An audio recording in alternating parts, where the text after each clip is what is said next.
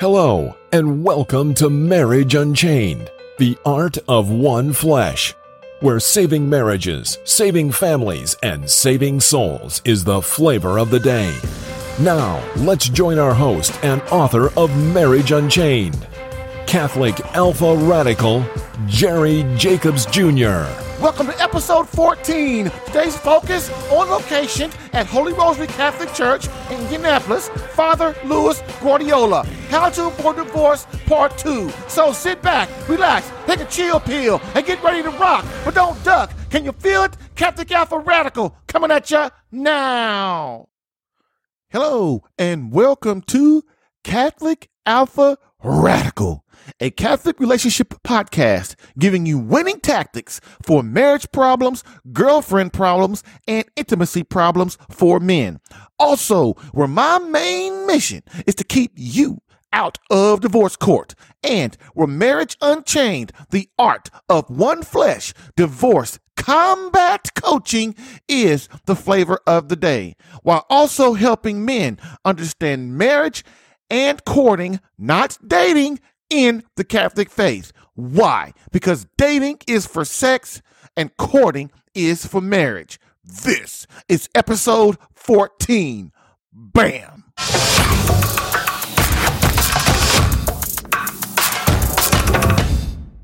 Our first segment is the quote of the day. So let's do this. Quote, certain Victorians in their education practically denied sex as a function of personality. Certain sexophiles of modern times deny personality and make a god of sex. The male animal is attracted to the female animal, but a human personality is attracted to another human personality. The attraction of beast to beast is physiological. The attraction of human to human is physiological, psychological, and spiritual. End quote. Venerable Archbishop Fulton J. Sheen, 3 to get married.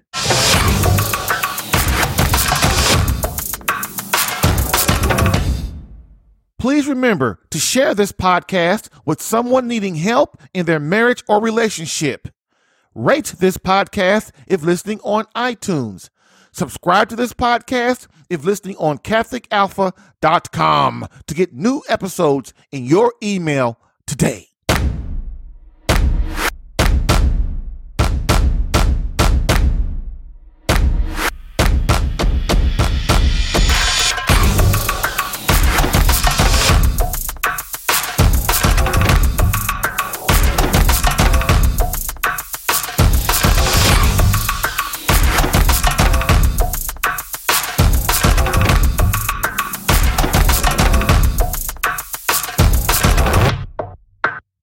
Our next segment is Catholic Alpha's Radical Rant of the Day. The cowardice of men, the top 21 reasons men have caused the 2018 scandal in the Catholic Church, and why we're not going to take it anymore. You got that right. Before I start, this will be a 21 episode series, one per show. We are now up to number 14. Woo, we're starting to close out. We're getting on the home stretch pretty soon. Also understand that the infiltration by the Catholic Church with homosexuality and radical feminism, plus the watering down of the faith and the stripping away of the Latin Mass, was planned in order to destroy the morality of those within the church, priest and laity, and the teaching, and this is not the teaching of the church, okay? Radical feminism, homosexuality, the watering down the faith is not the actual truth of the Catholic faith. It's not God's word, okay? Please understand that this is not something that the church condones.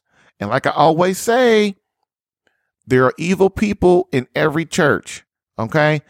And we have to make sure that we bring that evil into light, which is what this podcast, which is what this section is about today. Why was the church infiltrated with homosexuality, radical feminism, and trying to destroy our morality? Why was this done? Like I said earlier, to destroy the American family, to destroy our morality, and to destroy American patriotism. And what was the reason? What is the purpose? So that we become more susceptible to communistic ideas. And if we think the New World Order ideas, the communist ideas, which is basically what is that ideology really? That ideology is we want to control you and everything you do. We want you under complete power and complete subject to us. Basically, we are gods and you must show us reverence and worship us. This is basically what these two things are. Okay. And if you want that, hey, go for it. But I don't think you do. But in episode 2 of the Catholic Alpha Radical podcast, I did a very in-depth show on this. And also, if you listen to episode 13 with Father Guardiola, he also speaks a little bit about it and confirms what I said about the infiltration of the church and Bella Dodd and how they infiltrated with homosexuality on purpose and things like that. So anyway, many people want to bash the Catholic Church. You know how folks are. They want to bash what you're doing and forget to look at what they're doing. Or worse, leave the Catholic faith because of the current scandal. And that is exactly what the evil one wants you to do. Why? Because he left God, he left Christ, he left the church, he did it, so he wants you to do it. Why? So you can be down in hell visiting with him on a daily basis. Also understand, we must understand that there are many Judases among us. Are you going to abandon Christ too? And that's another thing. If you leave the church, if you leave the Catholic faith, if you stop being a Christian, because whenever a scandal happens in the church or whenever something goes wrong or something doesn't go your way, basically what you're doing, you're abandoning Christ. He wasted his time on you. All right. So next, we must fight within the church. This is how Christ demands it because this is the church he created. You can't change the church outside the church. Bam.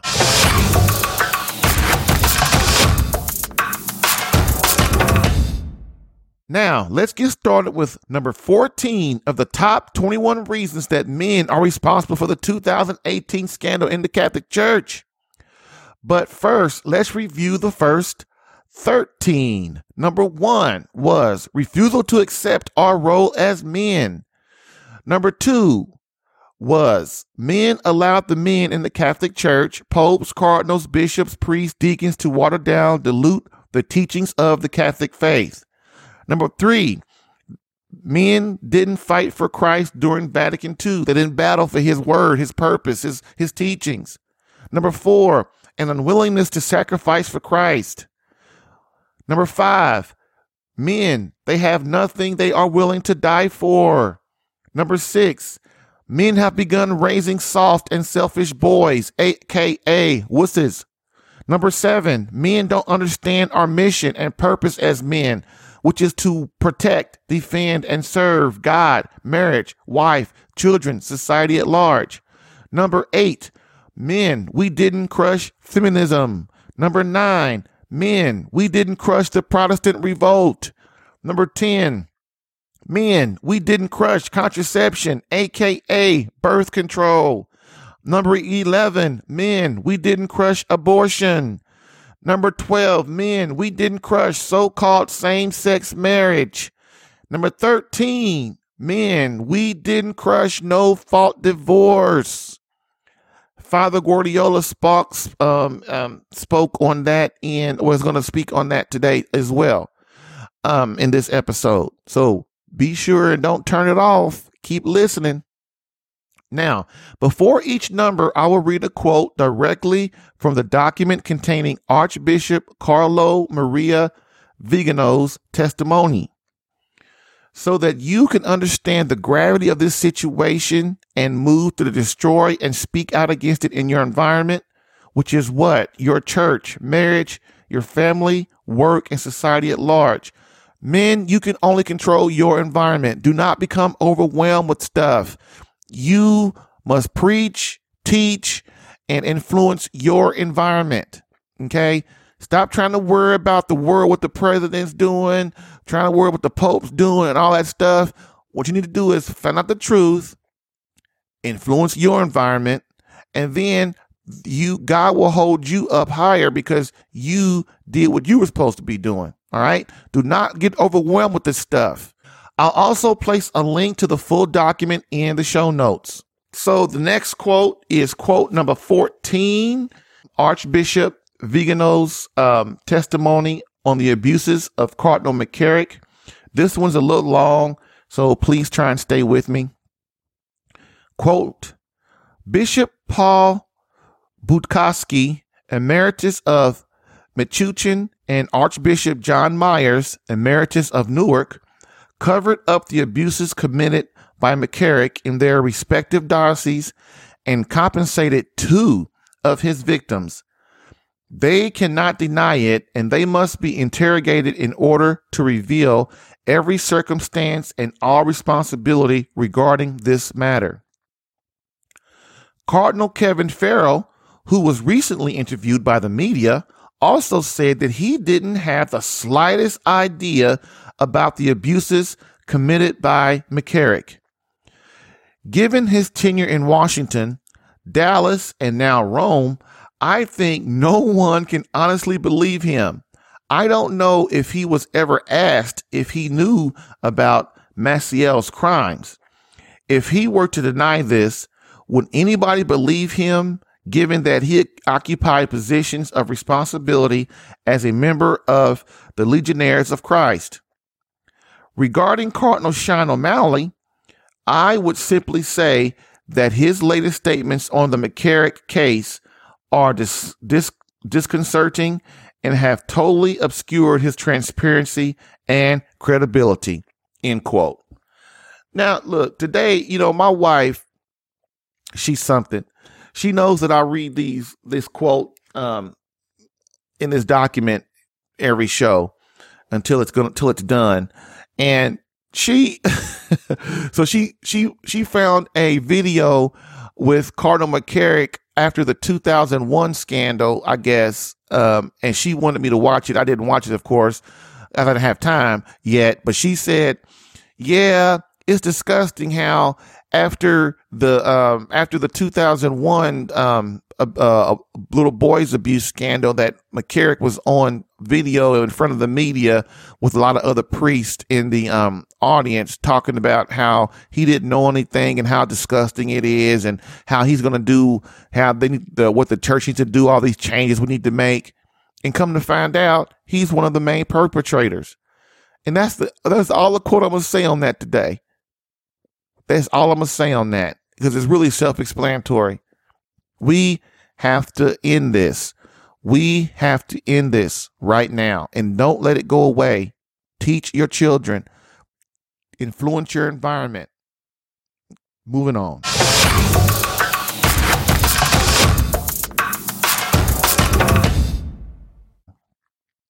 Realize these top 21 reasons in no certain order as they are fed up on by one another. So all the 21 reasons that I've listed, the previous 13 so far, and then the next 8 or 9 that we're going to do, I don't put them in any order because why? Because all these things together give us what we have today.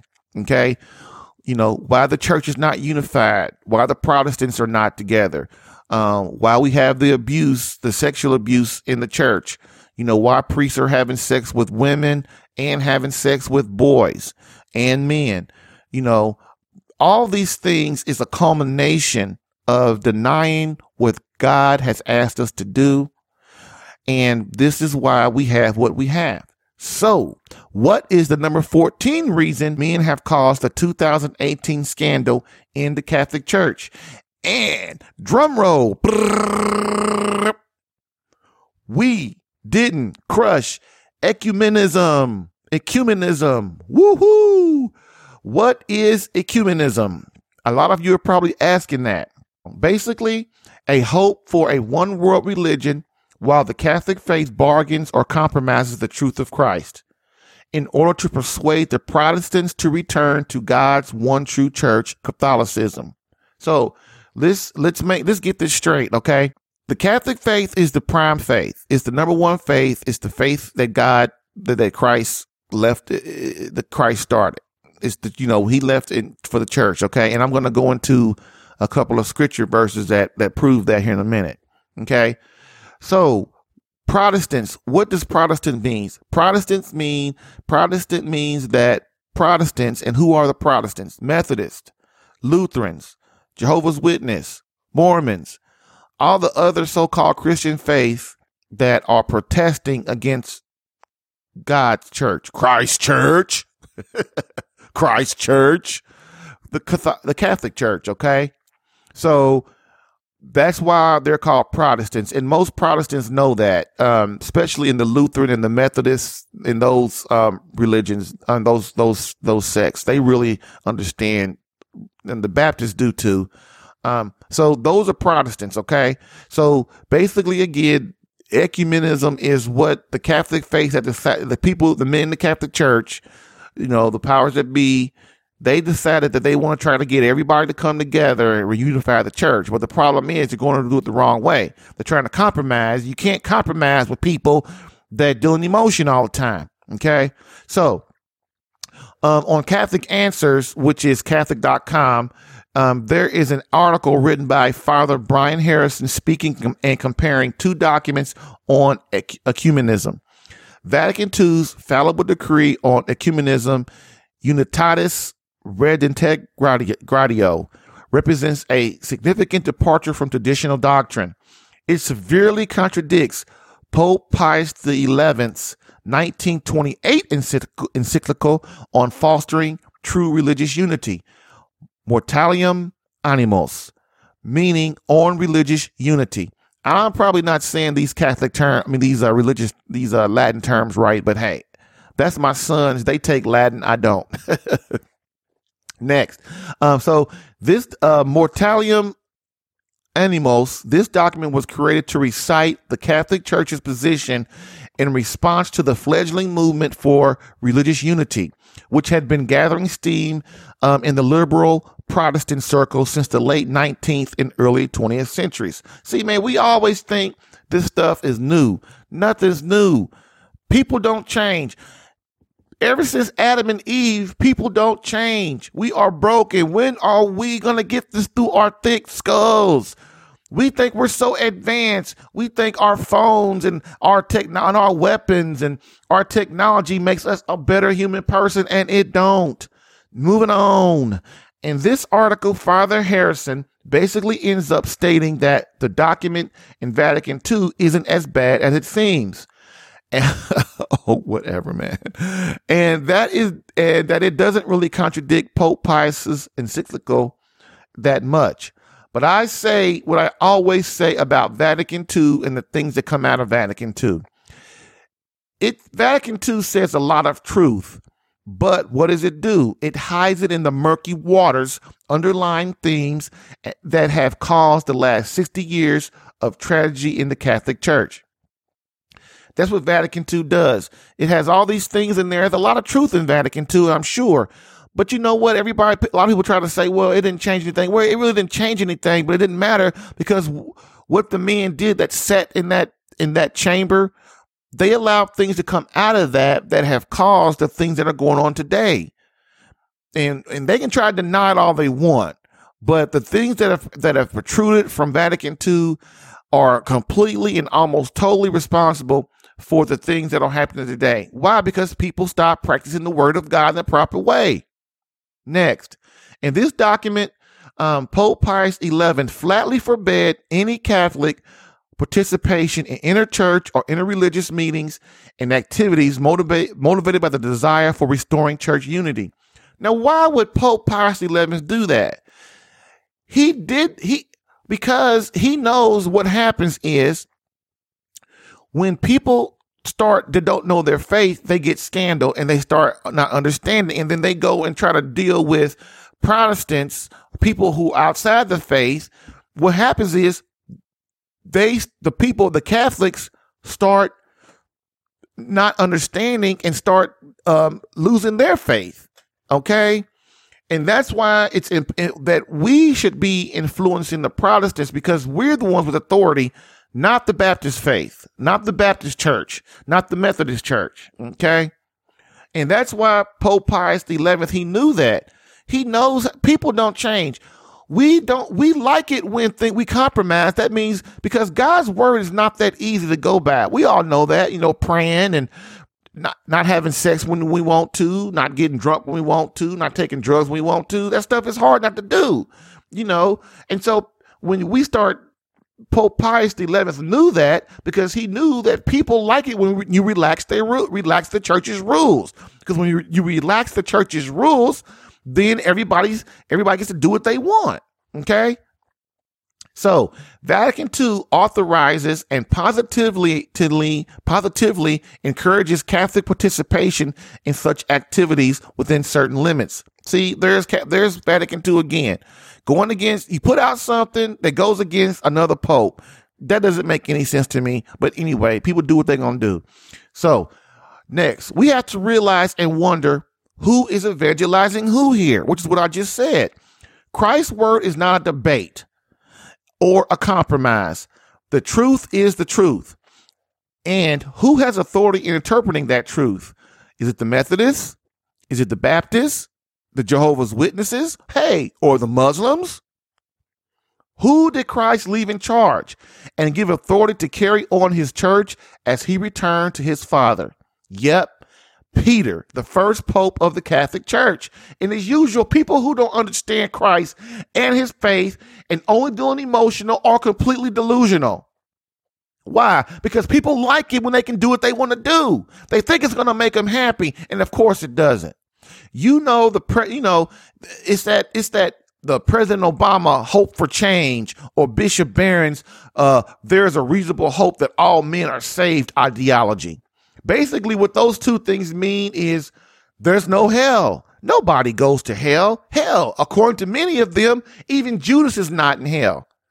Think about that one. Look, either Christ is God or he isn't. Either what God said or either what Christ said in the Gospels is complete truth or it isn't. Either God is incapable of lying or he is.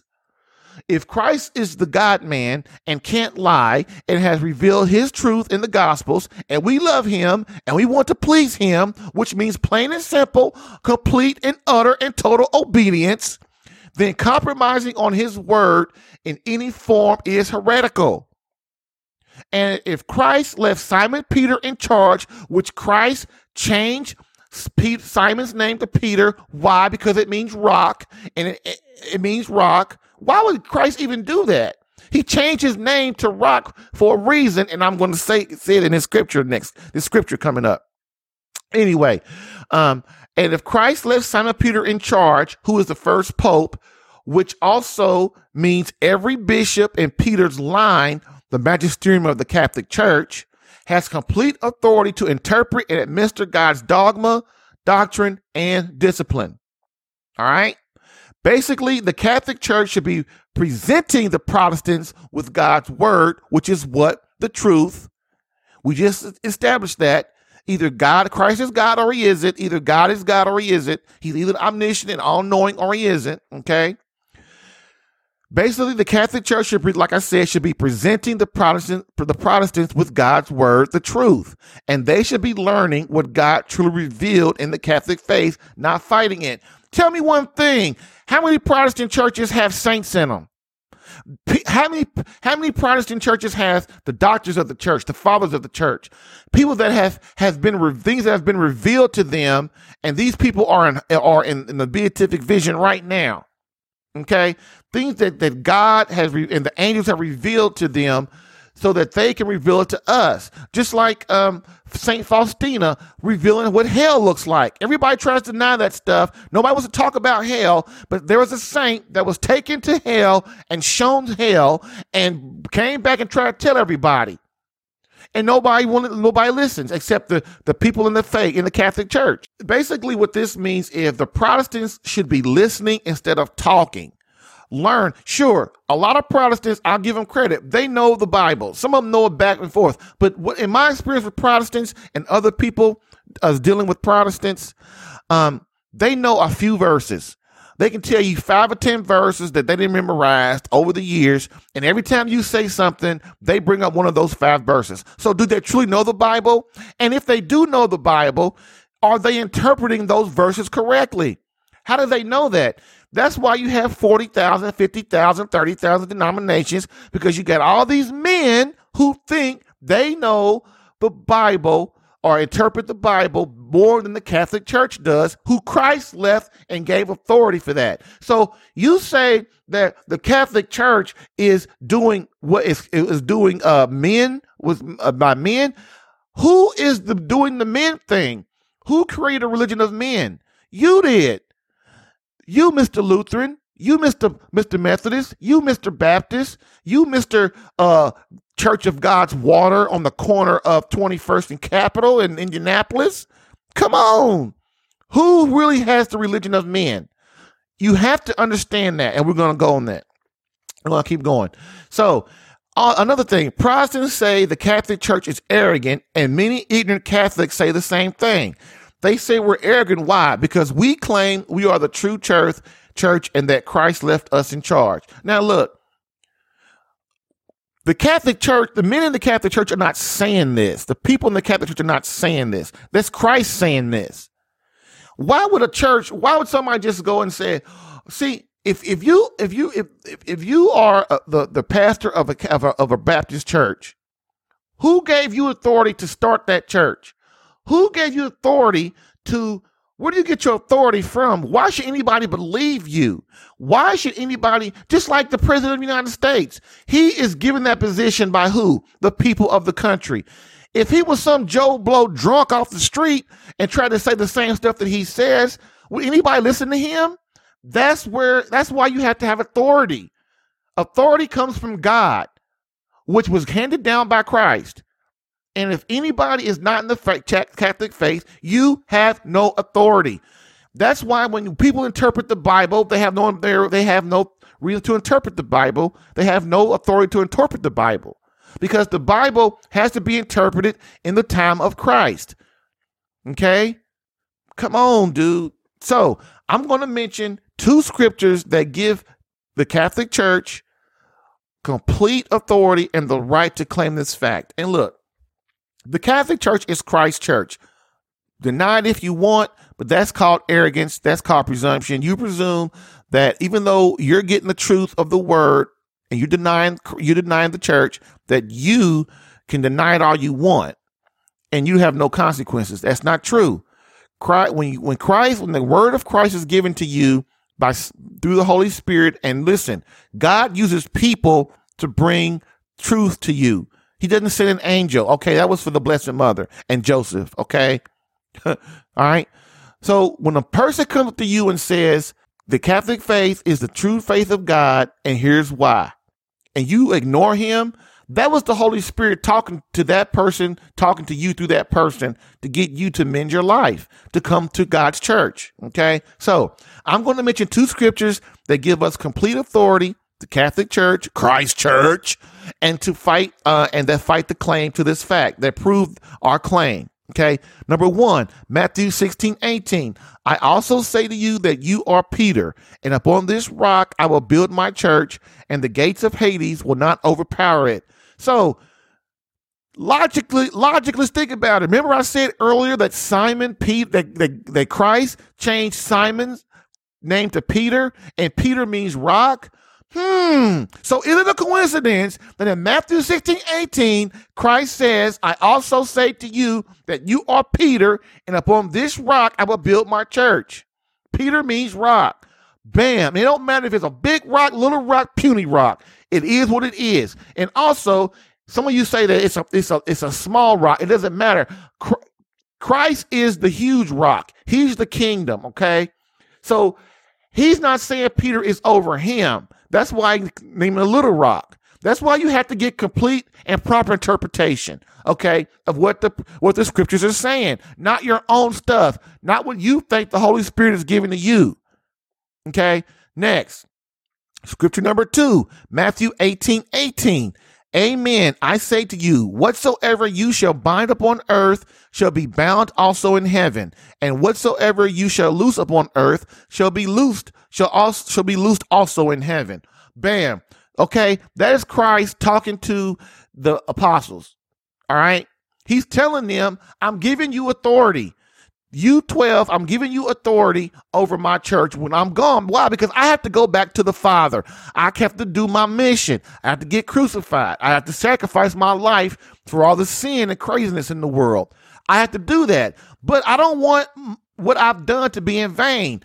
I have to, what I've done has to be carried on. And I'm giving you the apostles to carry this on. That's why he says, whatever you loose and bind is also in heaven. So he's giving the apostles the authority, which is, and then he does what? He makes sure he places someone in charge, who is Peter. Now, how does that go to the Catholic faith? It goes like this. Peter is the first bishop. He's the first pope. Okay. So what he does is they ordain, all the apostles have been ordained by Christ. So those apostles, they die, right? So they have to leave. They have to do what Christ did and carry it on. So they give authority to the next priest that they ordain, who then becomes a bishop. Okay. You have to understand how this works. And that's why the Catholic faith has the authority, because when Christ died, Peter was given authority, and every bishop in the Catholic faith, every priest is come down from Peter, from Christ through Peter, all the way down through for 2,000 years. Okay, we have succession all the way down to the current Pope Francis. That is why we have authority. That is why we have authority. Mr. Luther, okay? Please understand that. We're just not talking. Next, Catholics should be proud and thankful Christ charged us with holding his church together. But many of us are ashamed of our duty and role in this matter. The truth is the truth. There can only be one. Our job as Catholics is to present the Protestants with the truth. Then, and look, I know that everybody is different. You got to bring folks along. You can't just go out and get in the Protestant faith and start talking about, the Catholic Church is this. No, you have to be a friend, make a friend, be a friend, and bring a friend to Christ. Because you can't go out and start yelling and evangelizing a total stranger. That hardly ever works. And I understand that a lot of Protestants, is not their fault that they were brought up in this mess. And it's not a lot of the Catholics' fault either. It's the men in the Catholic faith who have watered down the faith and don't teach the fruits of death, judgment, heaven, and hell. Okay? So, next, our job as Catholics is to present the Protestants with the truth. They then have the free will to deny God's word or accept it. I talked about that earlier. Then there can be no compromise. And we've seen what compromise has done to not only the Catholic Church, but Christians worldwide. We are now engaged in the foggy faith. That's what I like to call it, the foggy faith, the watered down, vague version of the Catholic faith, of Christ's word, the faith nobody understands or can concretely agree upon. Is this what Christ wanted? 40,000 so-called denominations? Think about that. Is that what Christ really wanted? All fighting with each other and compromising on what he's revealed. Compromise, when it comes to the Christian faith, causes utter confusion. This is how you destroy the family. Look at the family today. This is how you get women to murder millions of babies. Look at Planned Parenthood and the big buildings they have in every city. And what neighborhoods? In the poor neighborhoods. What is it called? What is that called? It's called genocide. This is how you get priests to abuse boys. 2002, 2018. This is how you do it. This is how you control the masses. We are completely controlled and manipulated by now. And if it wasn't for a lot of people who study the faith, and not just Catholics, Protestants too. If it wasn't for Christians, man, devout Christians and devout patriotic human persons in this country, we would already have been, Trump would have lost, Hillary Clinton would have been in, and we'd be in martial law right now. Don't think it ain't the truth. If you don't think what I'm saying is the truth, you better look it up and ask somebody. Okay? So this is how you control the masses. You make everything foggy and debatable. Everybody has an opinion. Everybody can talk. Everybody can debate on the truth, whether the truth is the truth or not, whether God is real, that kind of crazy stuff. And again, what did the men in the Catholic faith do? Sit back, remain distracted, become wusses, and ate bonbons. How is that for truth? How is that for truth? Bam, bam, bam. Think about it. If what I said is right or wrong, think about it. If you disagree with what I'm saying, that's fine. Send your question or your comment to radicalquestions@catholicalpha.com. What do you think about what I've just said? Send your questions or comments to radicalquestions@catholicalpha.com.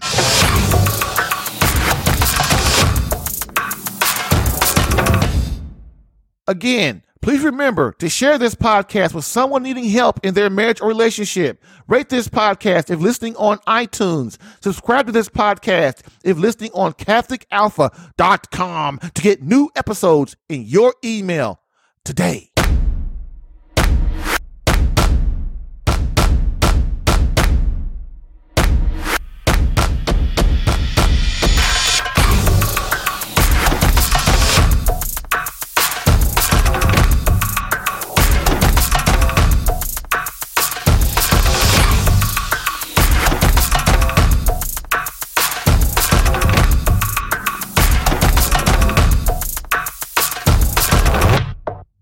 Our final segment today is our great and popular Warrior Stories.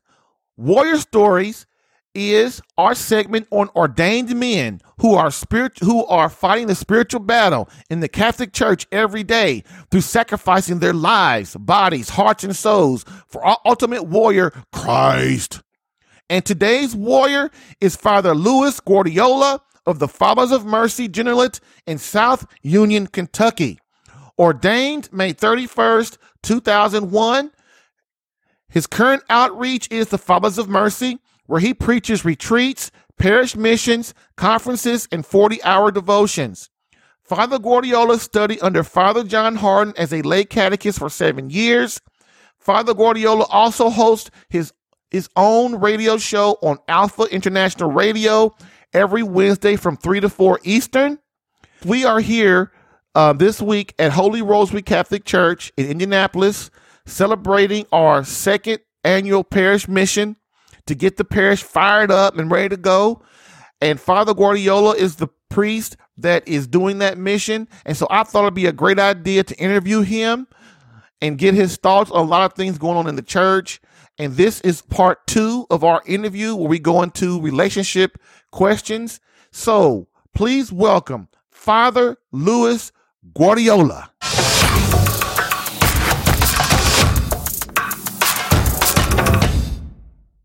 So today, married couples are encouraged to exclude God from their bedrooms. Why is this a grave mistake? And what are 3 ways married couples can involve God more in their sex lives? And what are the benefits to doing this? Well, first of all, I see sexuality in the context of the entire human person. I say conjugal relationships. Well, first of all, when a person is married in the Roman Catholic Church, it's a sacramental marriage. God is already there. He's blessed that relationship. In fact, marriage is a covenant, is a reflection, a visible reflection of love between husband and wife of God's covenantal, unconditional love for his church. And that's what the marriage is. So God is already part of it. You can't exclude it. I mean, you can say, oh, I don't want God or deny it, but he's already in that relationship. Take a look at the wedding at Cana. There was our Lord, He was blessing marriages. I love it when I preach it. I'm going to preach that on Our Lady, by the way. To give you a little taste of what I'm going to say on the last night of the mission. So number one, God is already part of that. Number two, marriage is a natural and a sacramental reality. And the biology, the love, attraction men have and women for each other has been blessed by God because it's God's natural way of bringing men and women together to procreate, to bring new life into the world, procreate the human race, keep human race going, and of course at the same time, through the procreation of their children and body, also to procreate their faith in the children as well. Now, you said your duty, right, as the Catholic priest in the room. But it's also the reality. Well, no. Yeah. What you said is good. Okay, so I'm going to take you a little deeper because I am the type, I want to give them action steps, right? So the second part of the question is, and what are the 3 ways married couples can involve God more in their sex lives? Well, in far as their conjugal relationships, first, prayer. Okay? Yes. So pray, and even before they enter into conjugal relationships, that there would be a holy mating and relationship with each other. Secondly, study. Study what the marriage is. A lot of people don't even know what marriage is. Amen, Study the Father. sacrament of marriage and what it's all about, Yes. And thirdly, be conscious of the responsibility before God. There's 2 aspects of matrimonial love. Unitive love, which is, strengthening the relationship between each other and their conjugal embrace and love and mutual affection. And secondly, the procreative love, that to be open to bring into life, because children are a blessing to marriage. And so just, can you give me like 1 or 2 benefits? If let's say, if a married, and I always go from the married couple doesn't know. The man is ignorant. Okay. Of the marriage, like we just talked about. Right. Can you give me 1 or 2, if a man did this and his wife and brought this to his wife and suggested that they pray before making love, during or after, right? And they started bringing God more into their bedroom and embracing it takes 3 to make love, like, right. Sure. What are 1 or 2 benefits to their marriage? That as they grow in the relationship through the years, they'll have a deeper appreciation and love and respect for each other as human persons. Number 1. Number 2, you tell me get 3 things or 2 things? 2's good. 2 things. Okay. That number 1. Number 2, in that deepening of mutual respect and growing in love for each other and development of the relationship, that will also communicate it to its children. And that will confirm them in their faith. And when they get married, as they grow up and mature in adulthood. Thank you, Father. That was beautiful. I've just seen that from experience. Yeah. Name the worst marriage situation you've encountered in your counseling sessions, and how did you handle it? Unfortunately, it was in my own family. Okay. I had a very close relative who was married outside the church. He was in illicit, invalid marriage, so he's in a state of mortal sin, adultery.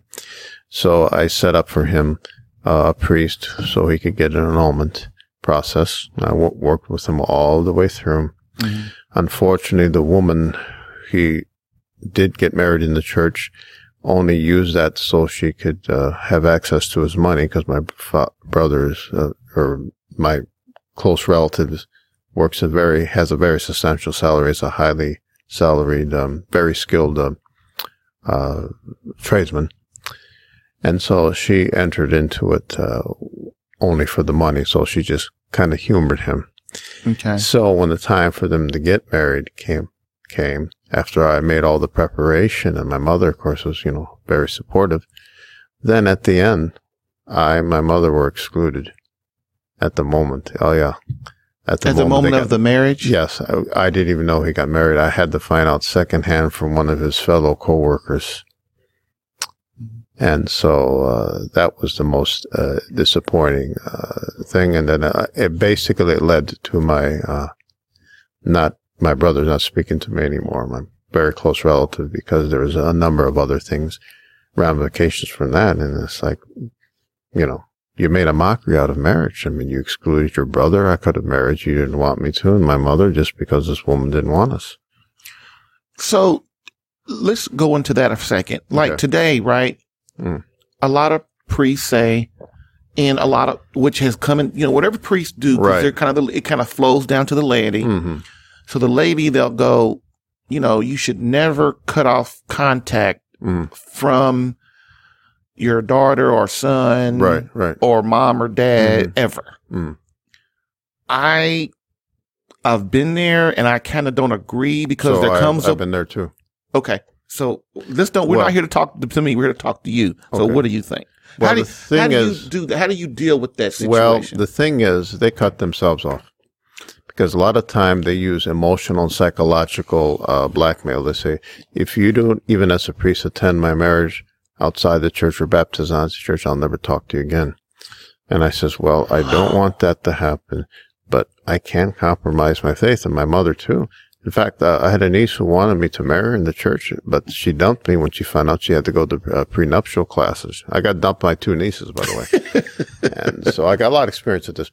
And so, no, we don't want to break off contact, but at the same time, you're asking me to surrender my most intimate faith, beliefs. My faith is everything to me. You're asking me to destroy everything that's within me that I've lived for and sacrificed for. I says, I'm sorry, I can't. And my mother says, and I can't denounce not only my faith, but denounce my son who's a priest.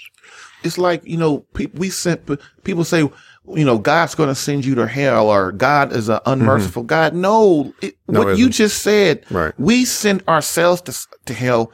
We cut off contact with God. Mystery of iniquity, like I said in the first night of the mission. 4 last things. It's right there in the catechism.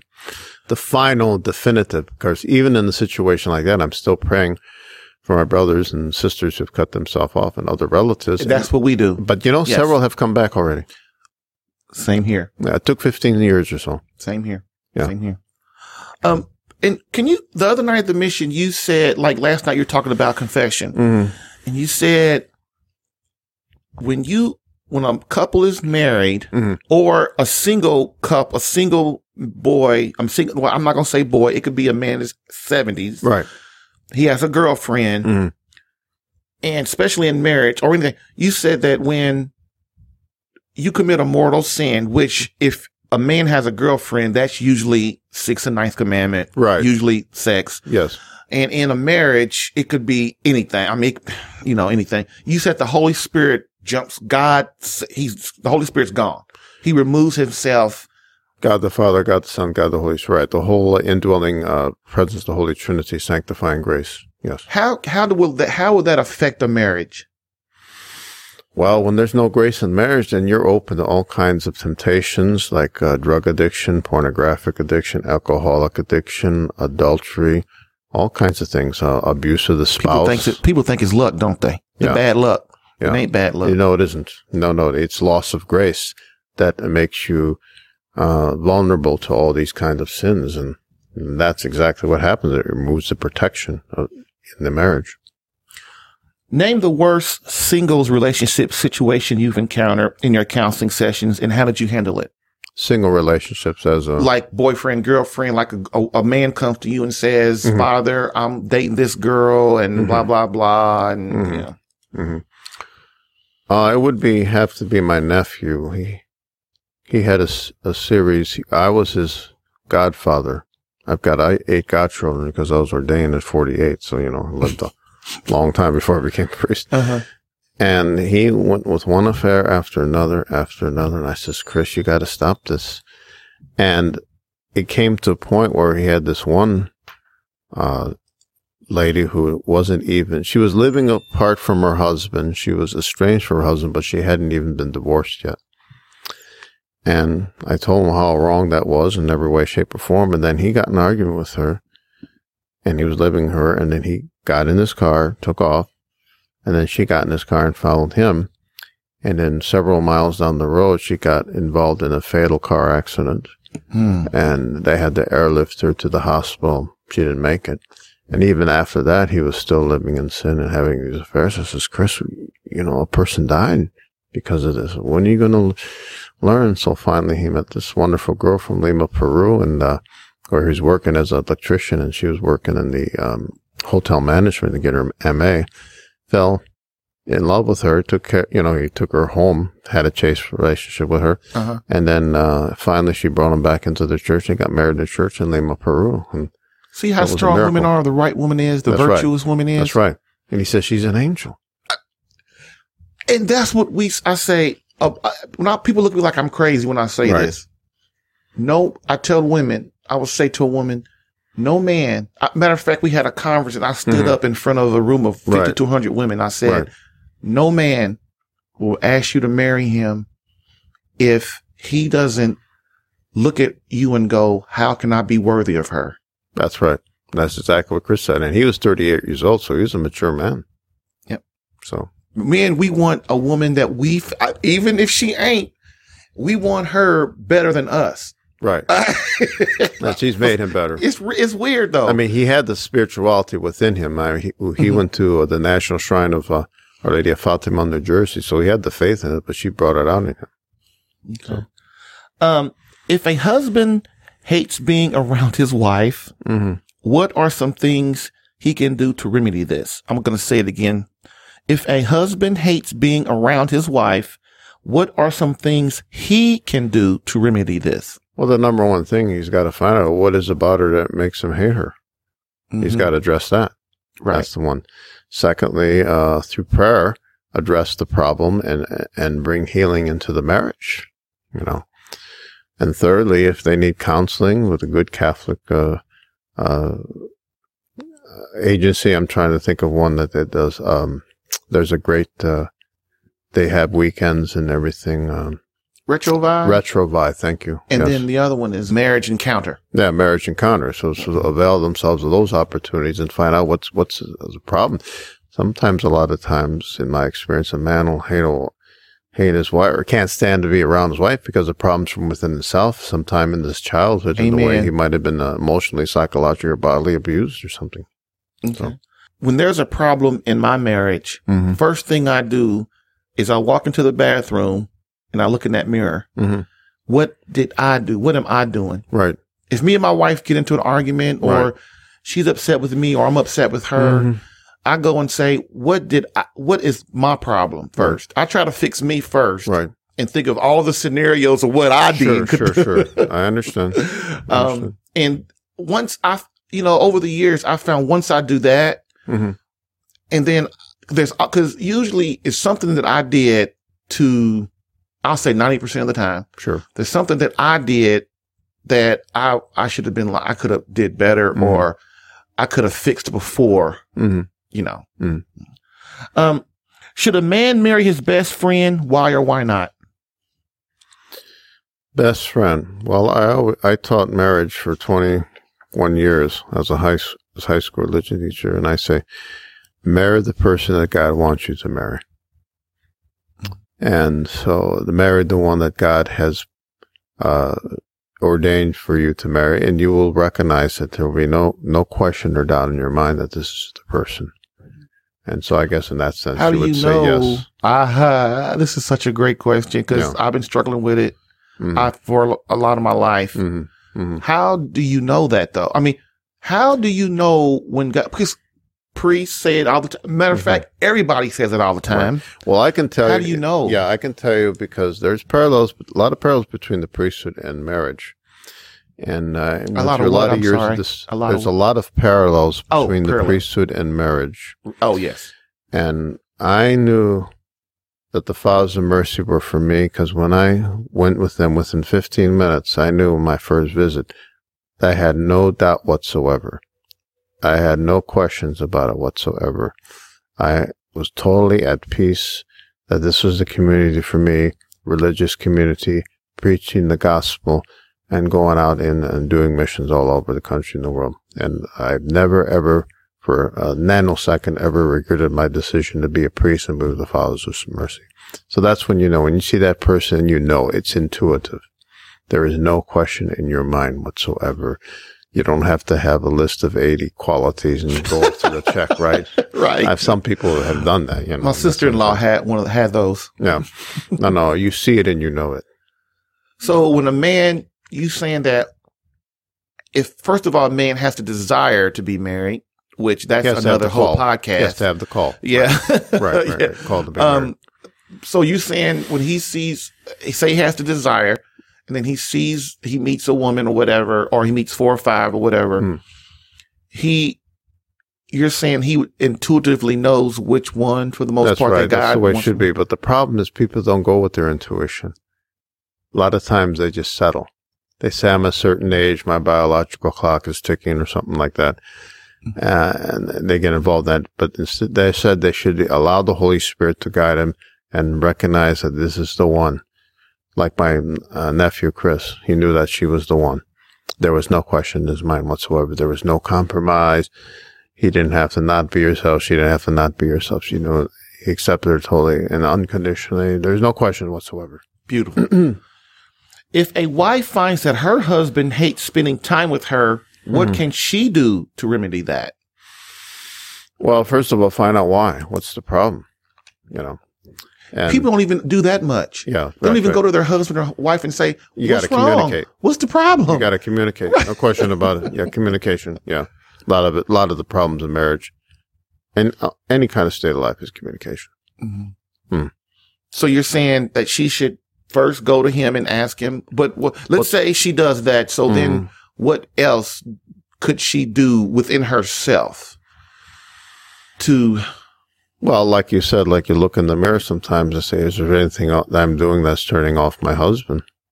Or am I being self-willed and want to do one thing all the time when he wants to do something else?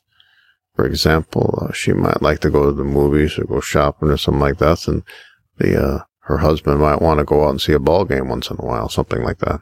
So those are the things that you should look at.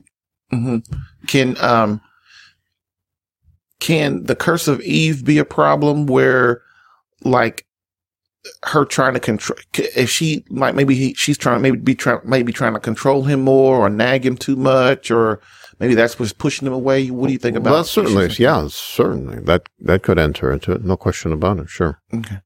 Yeah.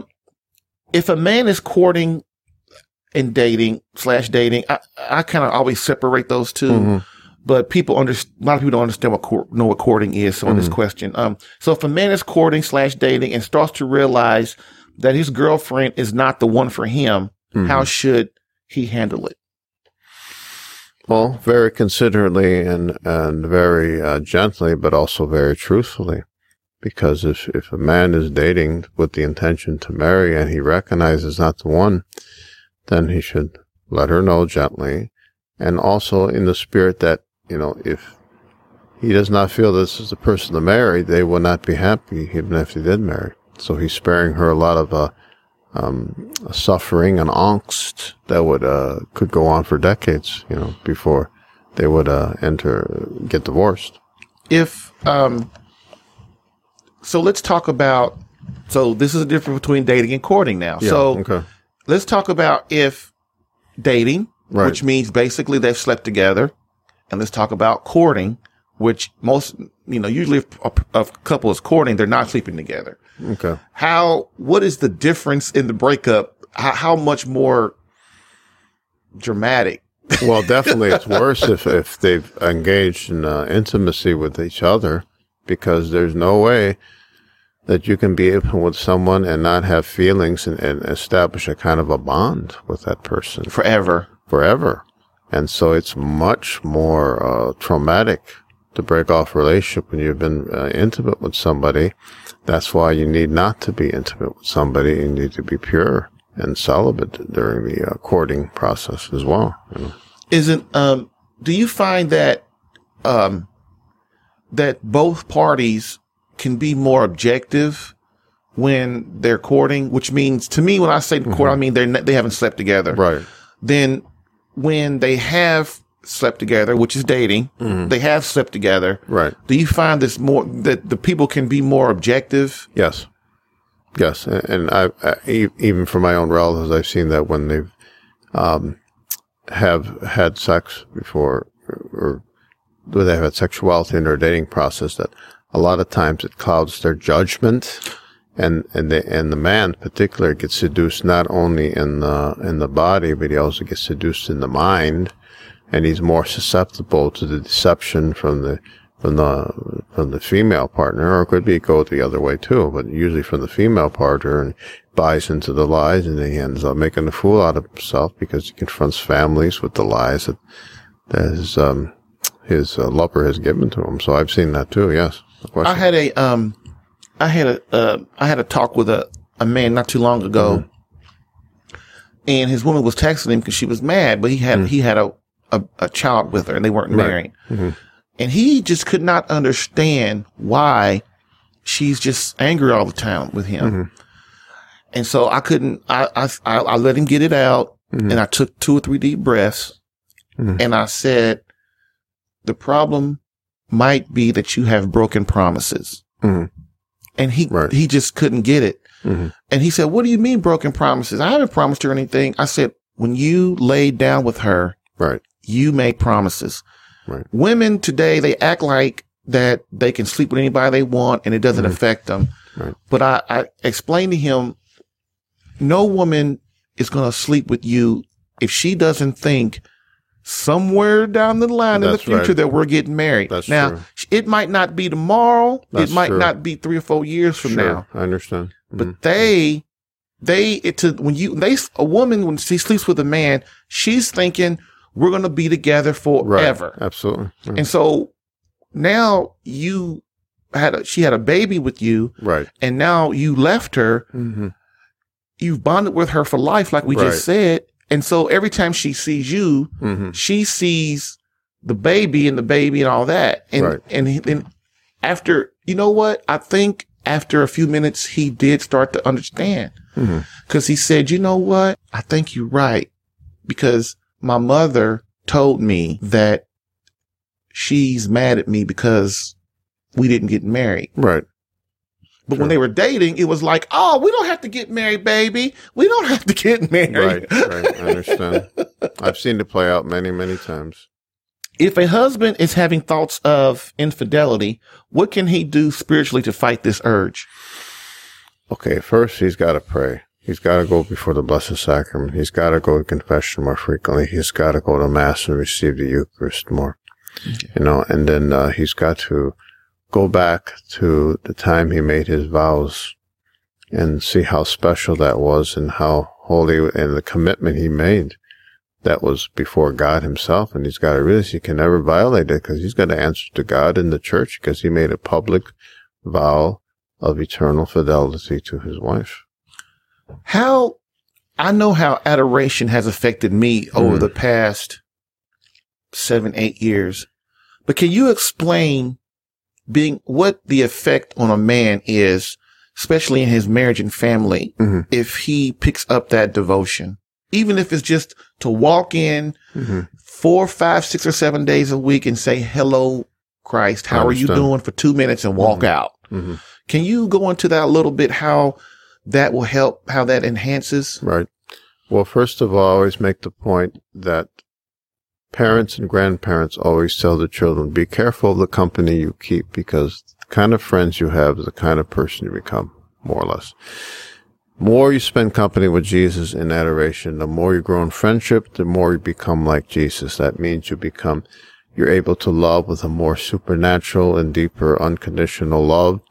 You'll be more charitable, you'll be more chaste, you're more merciful, you'll be more considerate, because when you experience the love of the Lord Jesus Christ, his unconditional love for you, then that'll communicate it to your own relationship with your wife, and you'll have unconditional love to your wife. So that's the effect that has for a married person. So if there is a Protestant listening, a Protestant man listening, can you explain to him what the Eucharist is? When we say Eucharist, and I'm not, maybe 30, I know it's maybe 30 seconds to a minute, what the Eucharist is, what do Catholics consider as the Eucharist, and what, Well, Well, we're going to talk about that tonight, of course. The Eucharist is the body and blood and soul and divinity of our Lord Jesus Christ, united in his one divine person.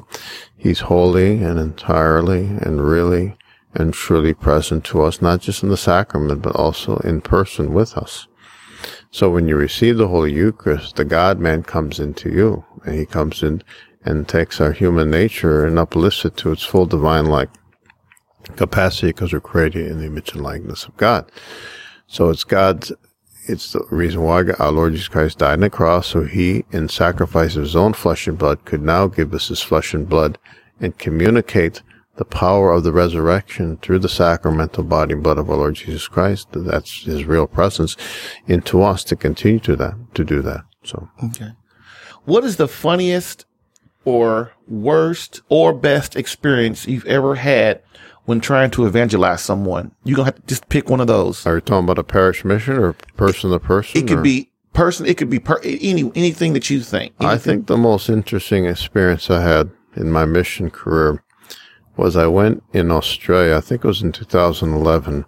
I did a mission in Toowoomba, and the bishop had just been fired by the Vatican the week before. Wow. So I come in there, and they see me as an American priest coming from abroad, and they think somehow I had a hand in that, which I didn't, of course. I'm just an American priest. Hey, man, I'm just coming to hang out. I'm just coming to hang out, right. And so I got called a temple policeman and the spy for the Vatican. But part of the reason why this bishop was fired is because for 25 years or so or more, they didn't have Eucharistic adoration. They didn't have confession. They had, a private confession. They had that confession where there wasn't any kind of personal sacramental reconciliation. And so I come in there and I did what they had been doing for 25, 30 years. I had one-to-one confessions, private confessions. We had Eucharistic adoration and holy hours.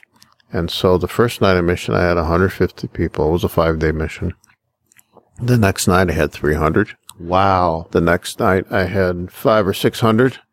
Fourth night, I had like 600 or 700, and I ended up with between 800 or 900. The Holy Spirit, man. And I went from 150 to 800 or 900 people. And then the word got around in the whole Christian community. There's this American priest who's doing things that have been done in 25, 30 years from America. And when did he start player hating you? That's right.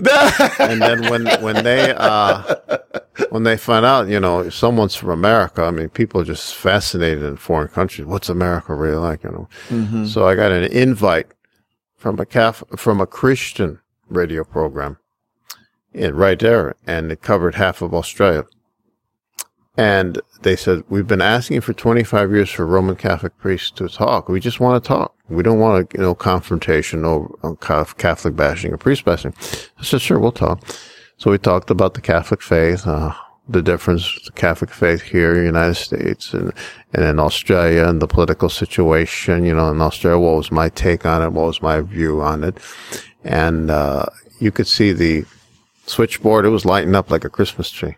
Wow. There was hundreds and hundreds of people wanting to call and talk to me. And so we had, they said it was the greatest, response they had in the 25 years they've been doing that. Wow. They found it so fascinating, about what I had to say. And then I got 100, 150 more people that next night and that night. And a lot of people were, not of the faith.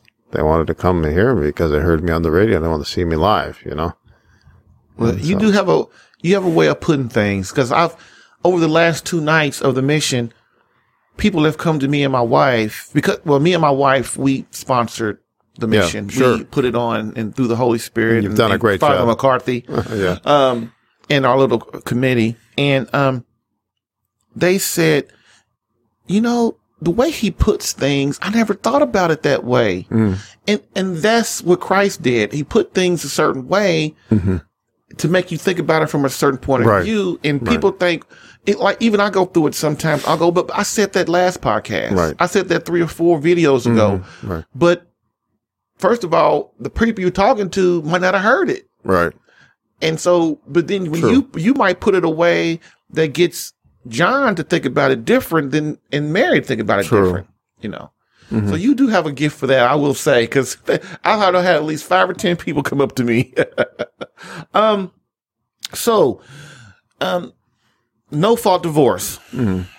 It's a terrible thing. Sure. It was Mr. Ronald Reagan. Right. Name 3 things that no fault divorce has done to harm family and society. Well, I can name more than 3 things. Well, you go as far as you want. First of all, divorce itself is devastated. It's destroyed the family. It's caused a lot of people to not to commit to marriage. They're afraid to commit to marriage because they see the devastating effects of the divorce with their parents. So it's destroyed I would say the institution of marriage, number 1. Number 2, by making divorce much easier, it has caused a lack of commitment for those who do marry. Because they say, oh, well, it don't work out. We could just have a divorce. We don't have to give no reasons why we're getting divorced. Yes.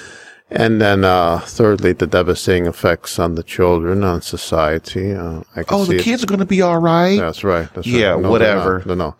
And 21 years of teaching high school religion, I saw the devastating effects from 1975 to 96. All that was, the divorce rate was just exponentially increased in those 21 years, and saw the effect with the kids. And even in religious life, a lot of the kids were getting from broken homes.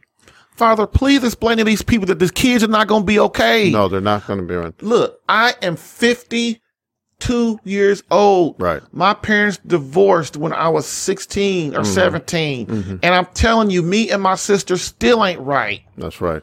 Our family is not together. No, We're not. Same with my own family. In my parents' generation, my parents didn't divorce, but several of my aunts and uncles did, and those kids, in fact, a couple of them committed suicide. I've seen encouraging their dad, and they left the faith, they got into drugs and the sex and all kinds of terrible things, and then they got married and they got divorced, and so it produces a second and third generation of divorced parents and kids who are become worse and worse each generation. Oh man! From it. So I've seen it in my own family. Yeah. They're not going to be okay, everybody. They're not. So please, the last thing is I want to, tell us a little bit more about the Fathers of Mercy and their mission. Well, we were founded in the year 1808, so that's 210 years.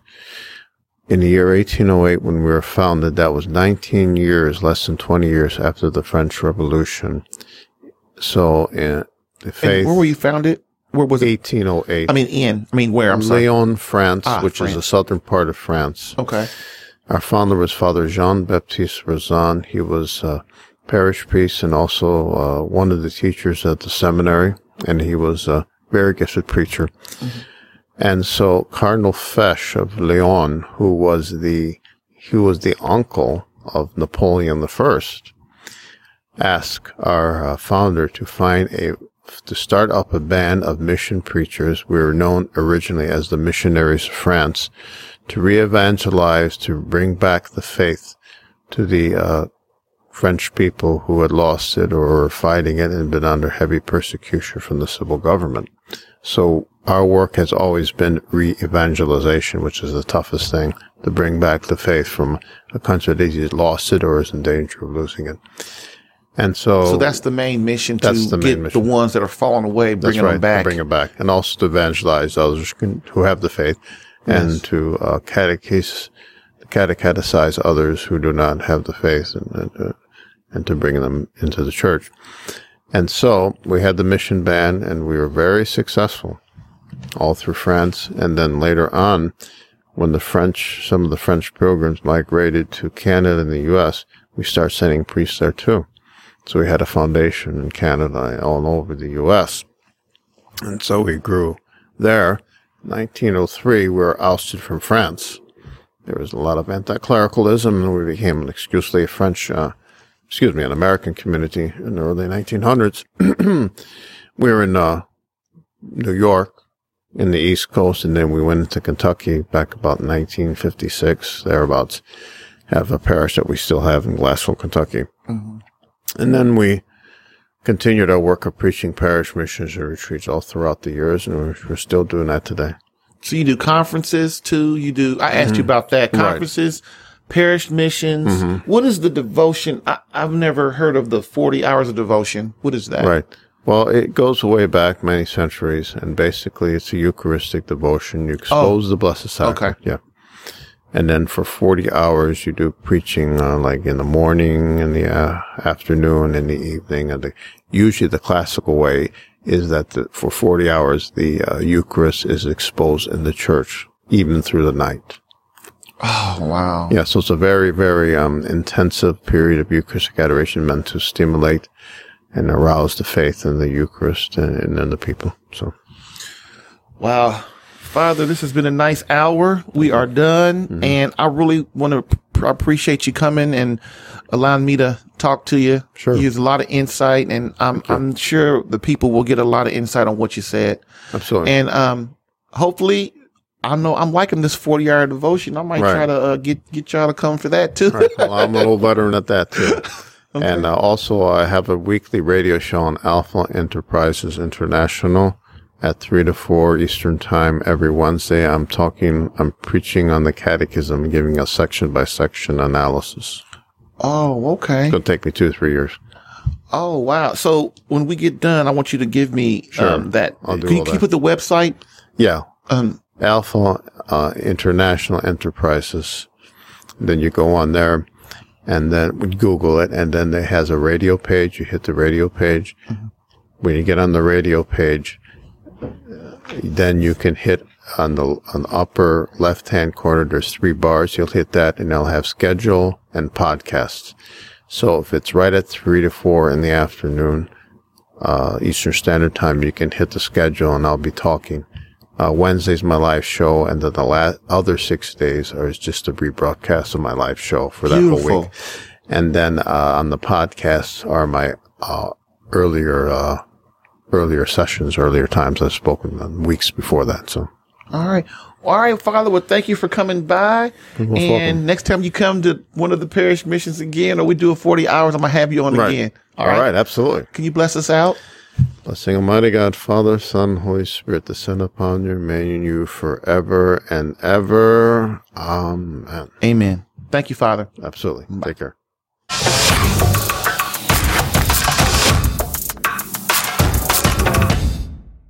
Woo! I hope you enjoyed part 2 of my interview with the entertaining Father Louis Guardiola. In conclusion, as we always do, we end with a quote from Pope Benedict XVI.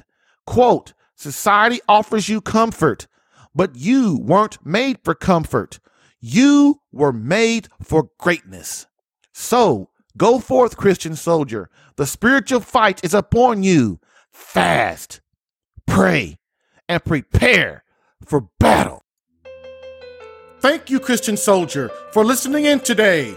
Remember, Catholic Alpha Radical is designed to repair, ignite, and once again spark the fire back into your marriage or relationship. So, what's your next action step? 1. Share this podcast with someone needing help in their marriage or relationship. 2. Rate this podcast if listening on iTunes. 3. Subscribe to this podcast if listening on CatholicAlpha.com to get new episodes in your email now.